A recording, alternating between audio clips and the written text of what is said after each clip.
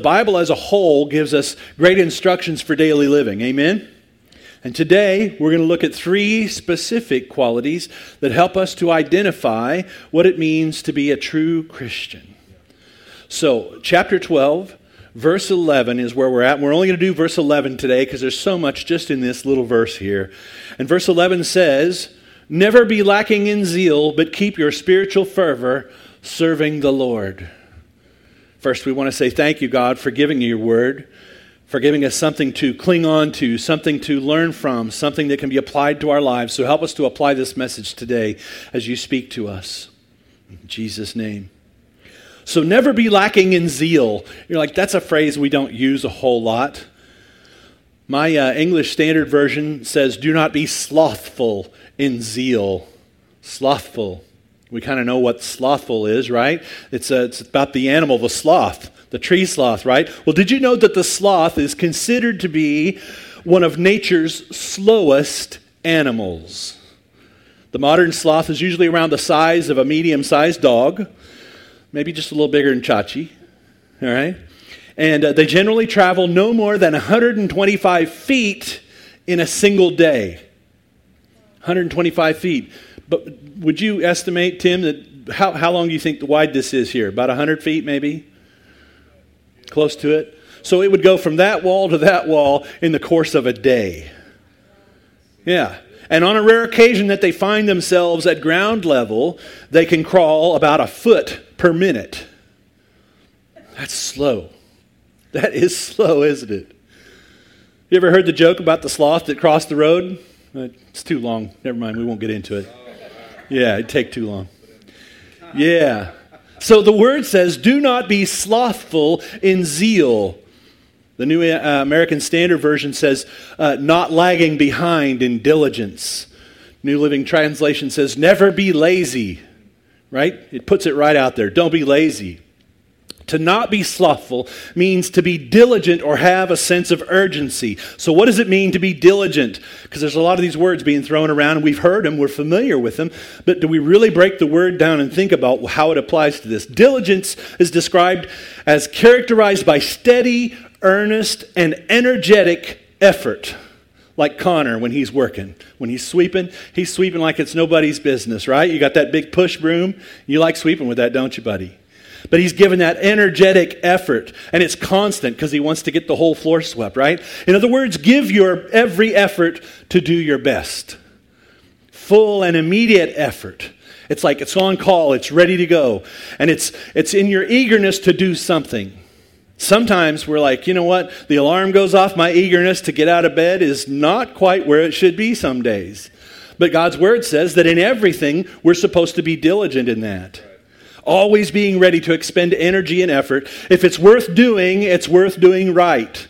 Or it's worth doing with excellence. Right? So Scripture says not to be slothful in zeal. Zeal is described as this. It's using great energy or enthusiasm in pursuit of or a cause or an objective. For the deer hunters in the room, it's that pursuit. It's the constant pursuit. And it's that enthusiasm that they have for it. Because I know I have patience, but sitting up in a tree stand all day long, now getting alone with God, that's a good thing. But in the pursuit of just trying to wait for that deer to come by, God did not wire me that way. But some people He did. And so they have that pursuit of a cause or an objective. You know, when an officer of the law is in hot pursuit, that means they've got an objective that they're following. They're keeping their eyes on it. He turns left, I turn left. He turns right, I turn right. That's the way we're supposed to be with Holy Spirit. We're supposed to be in pursuit of that. And if He turns left, we turn left. He turns right, we turn right. He stops, we stop. Norman Vincent Peale, he talks about procrastination. In other words, this is really saying don't procrastinate. Don't just sit and wait. Sometimes it does wait, but God will tell us that, and we'll get into that in just a little bit. But don't procrastinate. Norman Vincent Peale, famous author, said, if you put off everything till you're sure of it, you'll never get anything done. Right? Benjamin Franklin, he says, you may delay, you may hold up, but time will not. And lost time is never found again. There's another minute you're never going to get back. Thomas Jefferson says, never put off till tomorrow what you can do today, right? And British actor and comedian Christopher Parker said, procrastination is like a credit card. It's a lot of fun until you get the bill, right? Many people are hurting and dying every day without Jesus. Why are we waiting to tell them about him? It's our job to show him his love and to point them to him. We're called to make disciples, to help them learn how to do that, and so they can teach others. That's what Jesus told us in the Great Commission. He said, go out and do this. I've showed you how to do these things. Now you go and teach others how to do it and teach them how to teach others to do it, right? But you say, I don't really know how to do that, and that makes me uncomfortable. Some people are uncomfortable with praying with people who pull up in their car at our grocery giveaway. But you know what? You get over that the first time that you realize when you prayed with that person, they left with tears in their eyes because someone took the time to say that they mattered. And what mattered to them mattered to us for a moment. We don't get that so much in our digital world to where there's not really much contact with people like it used to be. But we're called to make disciples. And we can't do that if we don't help show somebody how it's supposed to be done. So when I'm comfortable, I'll get around to it doesn't really work. When you recognize the fate of others because no one has told them about Jesus, that should make you more uncomfortable than not knowing what to say or how to do it. Remember this. You say, I don't like change. When the comfort of staying the same is greater than the pain of change, you'll do something about it. Let me say that again. When the comfort of staying the same, not changing, not doing anything to better yourself or better anyone else, is greater than the pain of change, in other words, I'm not afraid of change anymore because I realize this other thing is more important, then I'll do something about it. But we have to use discernment. We have a saying around our place, just because you can doesn't mean you should. Okay? Discernment means we have to discern, we have to determine if it's right. Is it right now? Is it right, but not right now? Is it wrong? Should we not be doing this? Or, God will let us go ahead and do this, and he'll even bless us. But is it really what I'm supposed to be doing right now? Just because you can doesn't mean you should all the time. But you got to have that sense of urgency for things that matter, right? Too much time spent on things that don't matter. I love watching cartoons. Baylor and I can watch 80s cartoons until the cows come home, and we don't even know. We got donkeys. We don't have cows, right? Over in the field there. Till the donkeys come home. But is that really something that's going to matter over time? Yeah, it helps me relax sometimes, and it makes me feel like a kid. But does it really, really matter? A farm boy accidentally overturned his wagon load of corn in the road one day, and the farmer who lived nearby came out to investigate. Hey, Willis, he called out, forget your troubles for a spell and come on in and have some supper with us. Then I'll help you get the wagon up. Well, that's mighty nice of you, Willis said, but I don't think Pa would like me to do that. He said, come on, son, the farmer insisted. Well, okay, the boy finally agreed and says, but Pa won't like it. After a hearty dinner, Willis thanked his host. He says, I feel a lot better now, but I just know Pa is going to be real upset. And he said, don't be foolish, the neighbor said. By the way, where is your Pa? Willis said, he's under the wagon. He didn't spend time doing the things that mattered. Sounded good to go get something to eat, but there was something more urgent underneath the wagon, right? So spend it doing something that has eternal significance. We always had a saying years ago, you want to be a world changer. They may still say it, I just don't hear it as loud as we used to. Where are all the world changers? Where are they? There used to be a whole generation of people that were growing up and say, I want to change the world. And right now with all the things that are going on in the world, have we just thrown our hands up and say, well, pandemic 2020, still going in 2021, not much I can do about it. Things going on in Israel right now, I don't know, I can't really change any of that. Well, don't look at those things right over there. Look right in front of you. You might got family that's really spiraling downward and they don't even know it. I personally went through that back in the 90s. I was in the eye of the storm. All of my life was swirling around me, but you know how they say, in the eye of the storm, everything's calm. I wasn't able to see all the other stuff that was going on in my life that I needed to make a change. But my family did, and I was so thankful for that. So if you see somebody that's having that turbulence in their life, but they're not aware of what's going on, maybe you can say, hey, can I talk to you? And just ask them how you can help. They might not even know they need help. Be a friend, be a cousin, be a brother, be a sister, whatever it is. So we said we were going to talk about ways that you could spot the true Christian. We're going to do 3 of them. So here's the first one. The first way you can spot a true Christian is they spend more time on things that have an eternal impact. You say, well, what are those things? Well, reading your Bible. That'll have an eternal impact. If it doesn't have an impact on anybody but you, it's already doing what it's supposed to do. But see, it's hard to get this word into us to not want to share it because you overflow with what you're filled with. And if I'm filled with cartoons and trivia about all that kind of stuff, I might be okay on a game show if it deals with that. But I'm not going to be good to anybody's eternal significance for them to spend an eternity in hell or to spend an eternity with God. Because those are the 2 choices. We don't get to spend it on an island with an unlimited supply of whatever it is that we like to munch on. That's not how it works. So we spend more time on things that have eternal impact. Never be lacking in zeal, verse 11 says, but keep your spiritual fervor. Let's look at that phrase, keep your spiritual fervor. One version says, keep your spiritual fervor. Another says, be fervent in spirit. That's what most of the translations say. And the CEV, it says, eagerly follow the Holy Spirit. I like that. That puts it out there plain. What are we supposed to be doing? We're supposed to be never lacking in zeal. We're also supposed to be pursuing after the Holy Spirit with all we've got. Now that word fervent in the Greek is the word zeo, Z-E-O. And it describes the sound of boiling water. Isn't that funny? To use a word in there that describes the sound of boiling water. What's that sound that boiling water makes? It's actually got a term. Do you know what it's called? I looked it up. It's called burble. Burble. Burble, because it makes the sound of burble, burble, burble, burble. You know, if you could say it that many times, that's kind of a hard one. It's 3 times fast. Burble, burble, burble. I can't even do it. But that's the sound of boiling water. Let me ask you a question. How long does boiling water make that noise? Anybody? How long? What? As long as it's got heat. As long as the fire stays hot, the water keeps boiling. It keeps burbling, right? It keeps, that zeo stays in there, that intensity, that fervency.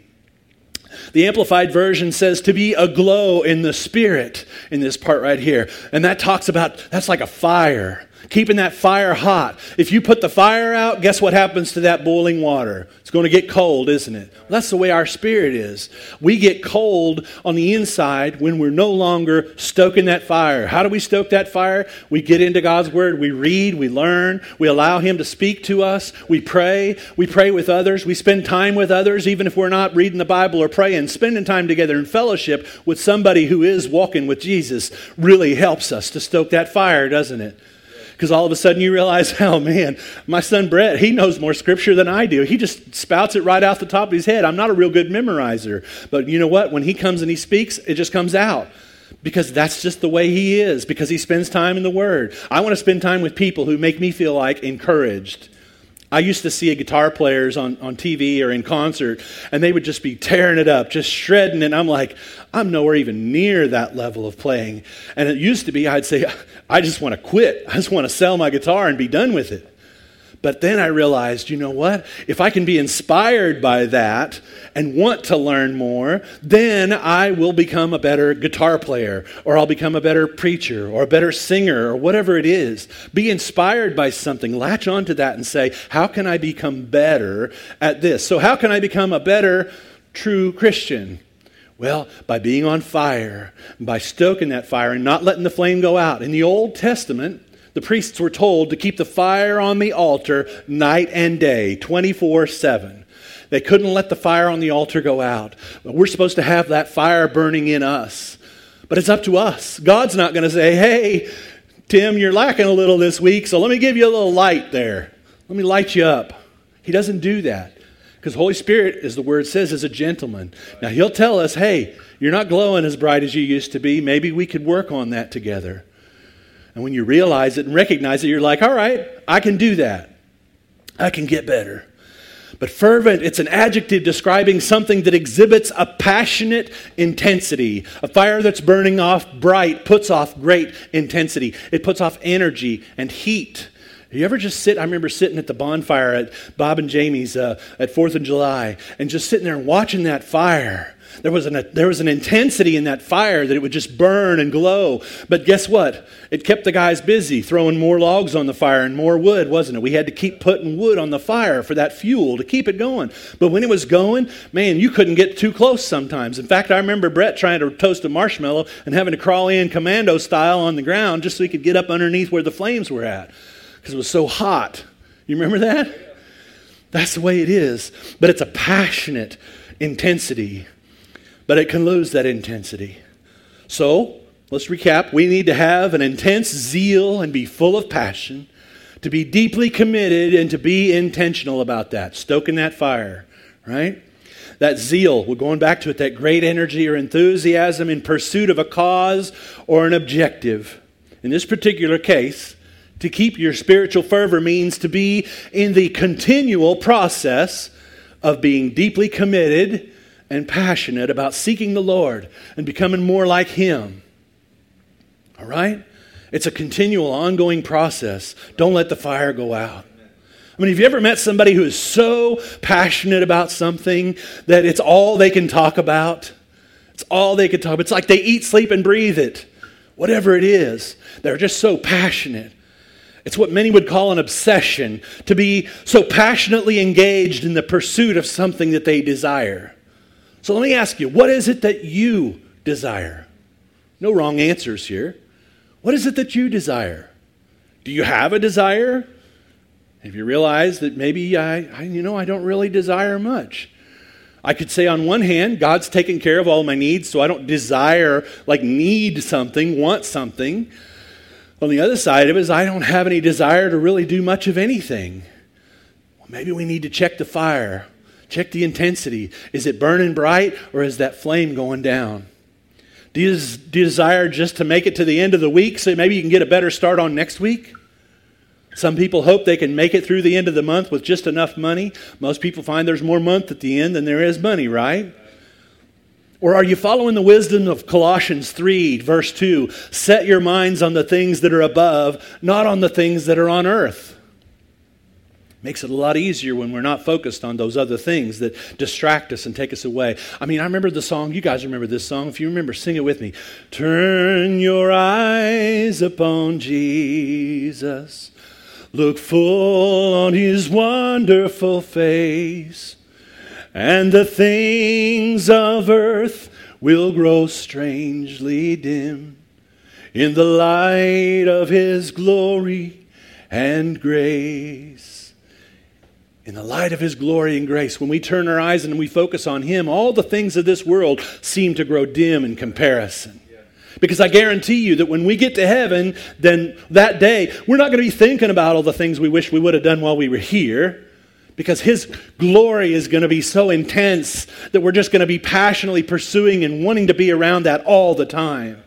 We sang a song this morning about God's Shekinah glory. Let your glory come down. Some say that if His glory really did come down, we wouldn't be able to stand it because in the presence of holiness, sin cannot exist. And sometimes we're carrying stuff with us that would make us exempt of being able to be in His presence in that way. So we need to ask Him to use that fire to burn those things out. Take those desires that are not from Him out and give me your desires. Let's go back to that word, desire. Let's look at it for a second. The very word itself, desire, has a sacredness about its essence, if you think about it. The word desire, in two parts, desire, comes from the Latin meaning of the Father. You think of a sire as a father, okay? Of the Father, to say, it is of God that our desire springs forth from. Where does our desire come from? It comes from God. And in that, there's a sacred aspect to our lives and to our desires. Desire is deep love expressed. When you're in love with somebody, you're like, I just desire to be around them all the time. I want to be with them night and day, 24/7, can't be separated. You know, when you first meet, that's the way we are in our relationships. You can't take me away from that person. And then when you are away from them, you can't wait till you get back together again. You should have that desire in your relationship with your spouse or with your significant other or whatever it is, or with your family. But more importantly, that desire to have that with God. You see, what happens is we do something, we slip up, we sin, we do whatever, we do something and it makes us feel shameful. And then the devil works on that shame and makes us feel like, you know what, you can't go into God's presence because you're looking like a mess right now. You're a real mess. God's not going to bring you back into His company. He's not going to let you walk in the room. He's not going to spend time with you because He wants to spend time with people that are perfect. He wants to spend time with people that are holy. He wants to spend time with people who are more like Him. Well, that's a lie from the pit of hell. Because God will welcome us back. When our hearts say, God, I've done something, it's me again, here I am. But I want to make it right with you and me. That repentance, turning and changing our thoughts, changing our thinking and saying, I don't want to keep thinking about these things, God. I want to think about the things you think about. I want to think about what you'd have me do. I want to do things the way you want me to do them. That's called repentance. And then we say, God, I repent for this or for whatever it is. And He says, all right, it's done. It's forgotten. As far away as the east is from the west. Where is that? Where do those 2 points meet? I don't know. But it says that's where He says He cast the sea into the sea of forgetfulness. And you say, God, I'm sorry about that thing, you know. And He's like, what thing? I already forgot about that. Unless you're doing it again. Right. But when you are, don't be afraid. We get shameful. We get prideful. And we say, well, God's not going to take me back for this one. This one's pretty bad. I said some things I probably shouldn't have. And no, you know what? He's going to take you back. Just don't keep doing that same thing knowing He's going to take you back every time. Don't test Him that way. But He will be faithful. Desire is one of life's strongest emotions. You think about that. It stresses the strength of feeling and often implies strong intention or aim.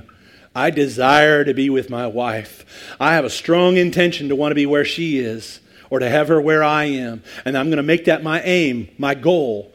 I'm going to shoot at the target. I'm saying I want to hit the bullseye on this one. I make it my intention to do that. Our desires, they fuel our actions. Think about that. The things you think about are the things we talk about. And the things we talk about often become the things that we start doing because that's what we're interested in. Our desires fuel our actions. This ability now was given to us by God to pull us toward Himself and His ways. But they're also exploited by the enemy, by the devil, to draw us away from God. So how do we avoid that? How do we avoid that? Psalm 37:4 says, delight yourself in the Lord, and He will give you the desires of your heart. We said earlier that the Bible is full of instructions to help us on our daily thing. Psalm 37 verse 4, delight yourself in the Lord, and He will give you the desires of your heart. And the desires of our heart will come from God when, not if, we delight ourselves in Him. If we're not delighting ourselves in Him, in other words, we're not saying, God, you're powerful, you're awesome, you're beautiful, you're faithful. All these characteristics that we describe and know about God through His Word and through the experience that we've had so far in this human existence. If we deny all those things and we're not delighting ourselves in Him, then He's not going to influence our desires either. We're going to want what we want instead of what He wants. So there are right and wrong desires. Which are from Him? Which are from us? And how do we know? So I'm going to give you 3 little subset things inside of these big 3 that we're doing, okay? Here's 3 ways to know if your desires are His or our own. The first one, they're in His Word. Now this seems obvious and simple to some, but the fact is many Christians don't consider this when making a decision. There are times when you need to inquire of God, to talk to Him about it, and others when you don't because He's already given the answer. It's in His Word. He says, thou shalt not kill. I feel like killing somebody today, God. Well, it's right there. Exodus 20. Don't do it. Okay, well, those are the well-defined ones. Those are easy to read. What about the more subtle ones? Well, 2 Timothy 2:15 tells us that we're to rightly divide the Word of God, which means to handle it correctly, to consider every verse in its context and in comparison to other verses in the Bible. In other words, are there other places where it talks about murder in the Bible? Sure. Well, let's compare and let's see what it says there. That's why it's important to remember that if we ask anything according to His will, He hears us. 1 John 5:14. He hears us if we're asking according to His will. But not everything is God's will. And the only way to find out if the desires of our hearts line up with His Word is to study the Scriptures and find out, right? Here's a few examples of desires that maybe we've had in Scriptures that help support that.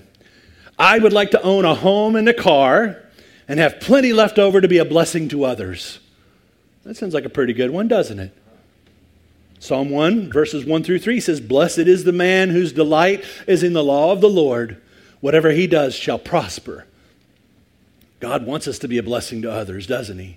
Now, if you were to say, I want to have a home and a car and a boat, some jet skis, and I'd like to have maybe a Harley. Oh, I need a 3-car garage because I got a couple of other hot rods in mind that I want to stick in there and work on. And oh, I want to make sure I have this and I have that. And oh, the house has to be in a specific place. And see, that's not really what God's talking about.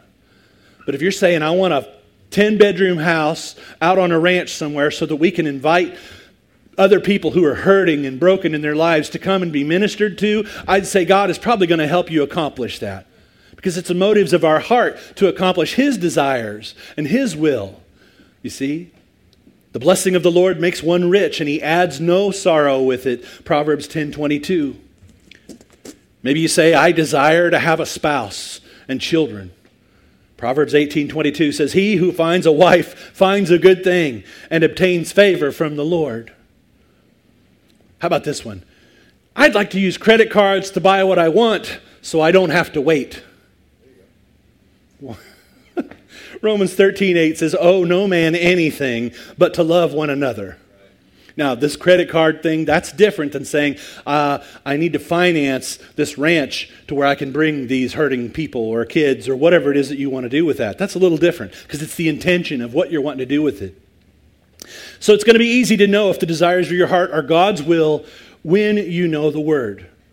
Many of our desires have already been addressed in the Bible. However, if your desire isn't specifically addressed in His Word, it might require this next point. Number 2, you heard from God. You heard it from Him.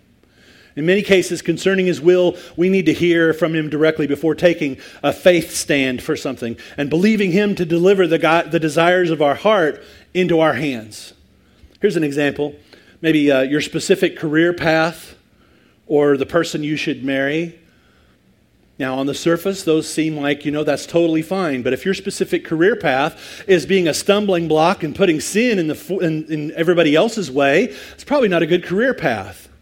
Or the person that you should marry, you're a good Bible-believing, attending, faith-filled person, but the one that you're really interested in is not.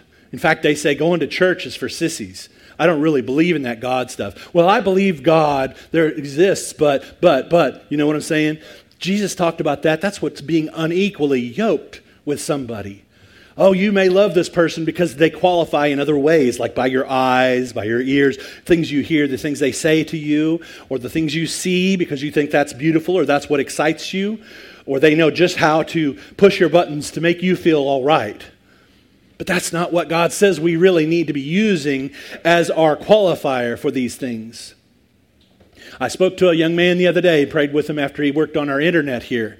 And he had a challenging situation. He had been in a 12-year relationship, not married, 12 years, and it came to an end. And he was really struggling with this. He said, she left for another man. Do I wait for her to come back?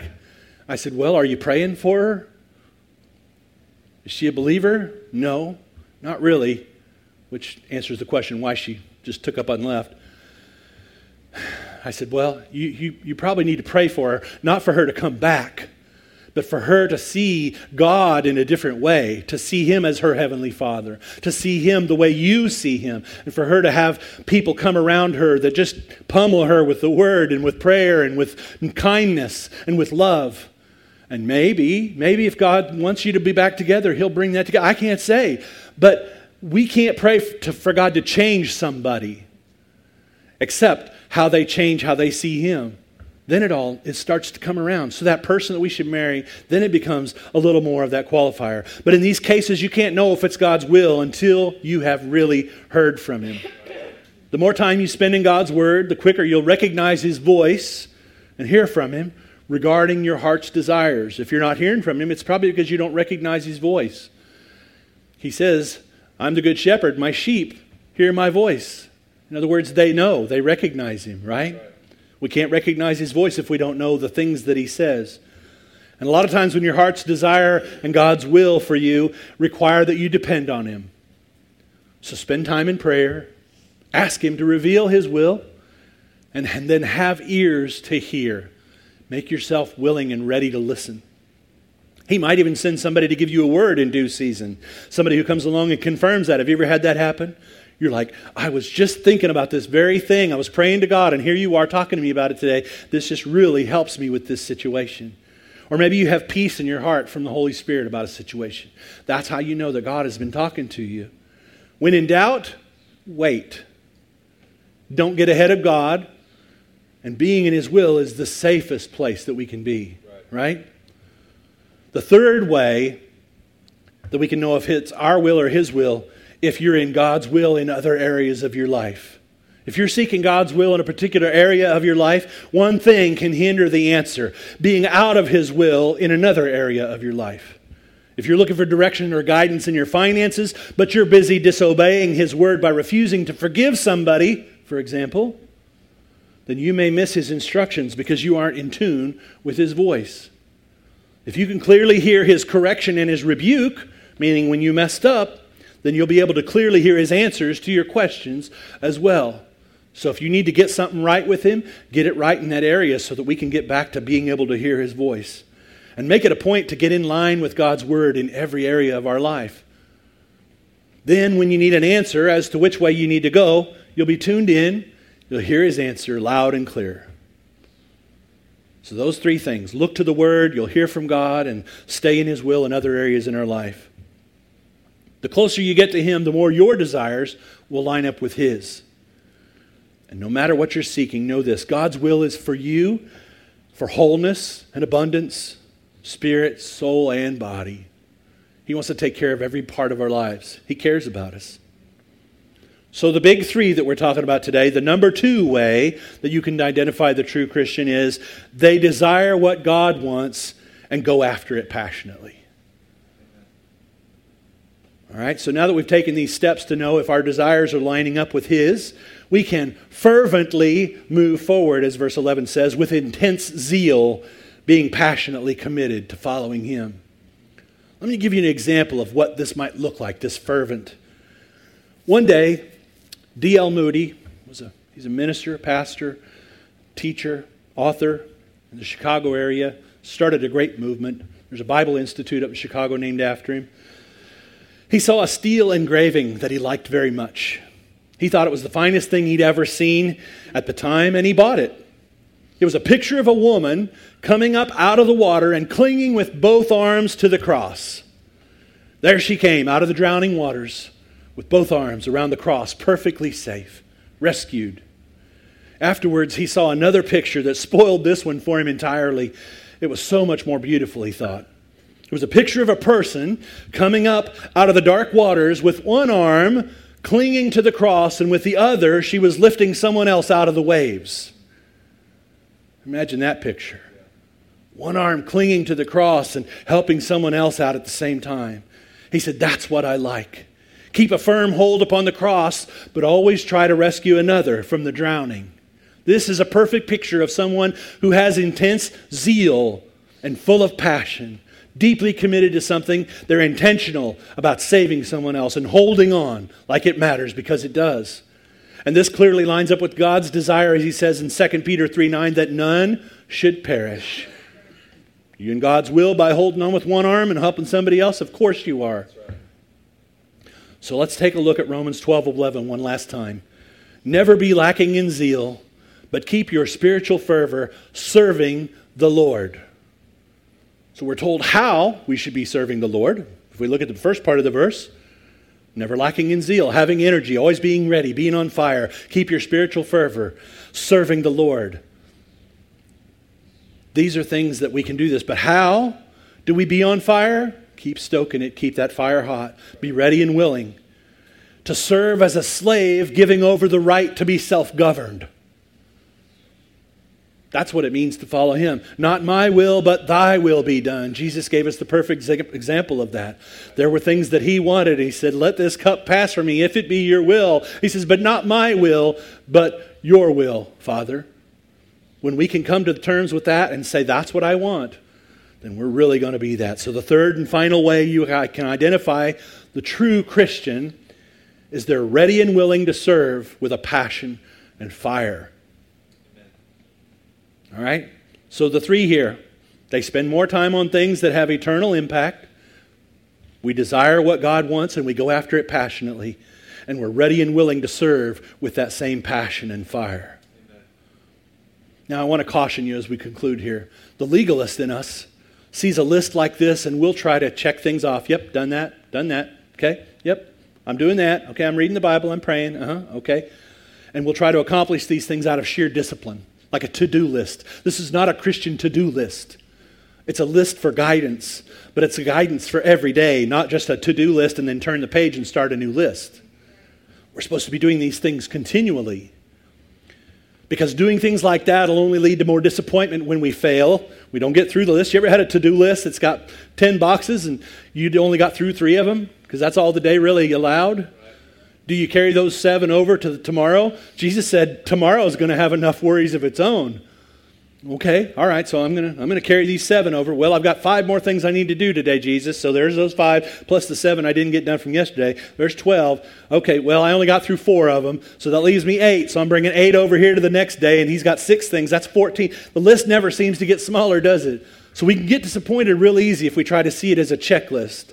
So don't see it like that. Or maybe we feel like there's that self-righteousness when we have that apparent victory. Yes, I checked off all the boxes today. I'm so good. I'm awesome. Right? Instead, we should ask God, plead with God to continue the work in our hearts through the Word and the Spirit, especially when we fail. Say, it's not by my strength, but it's by yours. That's how we can get through those things. Only He can change us from within. When we talked about if we've been deceived about our salvation, thinking, I got it all covered. I prayed at the altar 9 years ago, and you know what? I'll probably go to heaven. Yeah. No, that's not what it's about. It's about an ongoing relationship with Him. It's not about a decision that you made at an altar at one point in time. Unless, of course, that decision drives you every day to continue to pursue with excellence and fire to follow after Him. You see, we got to remember where we came from. People who went through the Great Depression, they lived with that throughout their lives. Our grandparents and some that are a little older than that, they had things that they depended on and went through that. So when they got through that depression, they said, we can no longer totally live our lives the same. 9/11 changed that for this generation. Go through an airport and see how quick you can get through. It changed everything. Can't even take toenail clippers with you on the plane. It's considered a deadly weapon. Yeah, pack it in your suitcase. That's all you can do. Don't put it in your carry-on. What about 2020? It's changed a lot of things for a lot of people, hasn't it? Yeah. You know, I saw some guys yesterday in the music store. They wanted to hug each other because they hadn't seen each other in so long. And he's like, okay, let's just do this. He said, that's so uncomfortable. I can't get over the fact that I can't just grab somebody's hand, shake them, and hug them and love on them. It's changed that mindset for a lot of people. So it changes the way in which we approach other people. You ever try to pray for somebody in public? Ask them. Normally it's okay to ask them but sometimes you can just lay a hand on a shoulder and pray for somebody and nobody even thinks a thing about it. But if you go to lay a hand on them and then they're like, I don't know what you've been touching. You know, it's just your shoulder, but okay, I understand, I respect that. But it's like that, isn't it? Yeah. We have to think about those things. It has changed a lot of stuff. But if we've been deceived about our salvation in that way, God can help us to make it right. He can reveal that to us, and He gives us an opportunity to make that right and to come totally dependent upon Him. We can't force delight in God. In other words, I can't like goat's cheese, because I really don't like it. I can't like it any better by saying, I'll just like it. If I just tell myself I'll like it, that will happen. No, because as soon as I get close to it and I smell it again, I think about that old goat that we used to have when I was a kid that smelled exactly like that cheese does. You know, I'm just saying, there are things that if you're not really attracted to that, it's going to be hard. So we can't force delight on God, in God. But God can give us a glimpse of who He is, and that leaves us longing for more. We can't make ourselves hunger for righteousness, because Jesus said in the Sermon on the Mount that those who thirst and hunger for righteousness shall be what? Filled. But we can't force ourselves to do that. But when we truly, truly come face to face with God and understand who He is, we'll want to be more like Him. And as we behold God's holiness, we'll walk in repentance. We'll walk with a changed mindset. And as we experience God's love for us in our lives, then we'll extend that same love to our neighbor, right? Because Jesus said, they said, what are the two greatest commands? He said, love God and love your neighbor as you love yourself. So we'll love them that way. And as we bask in the glory of God that we've asked for, then we'll long to display works that are honoring and pleasing to Him.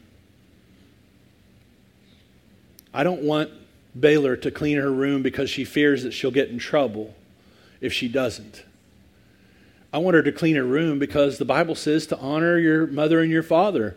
And if we're trying to train her up in the ways that she should know about later when she's growing older, we want her to learn it now. And I want her to do it because she loves us, not because she's in fear of getting in trouble. See, that's the way a lot of people see God.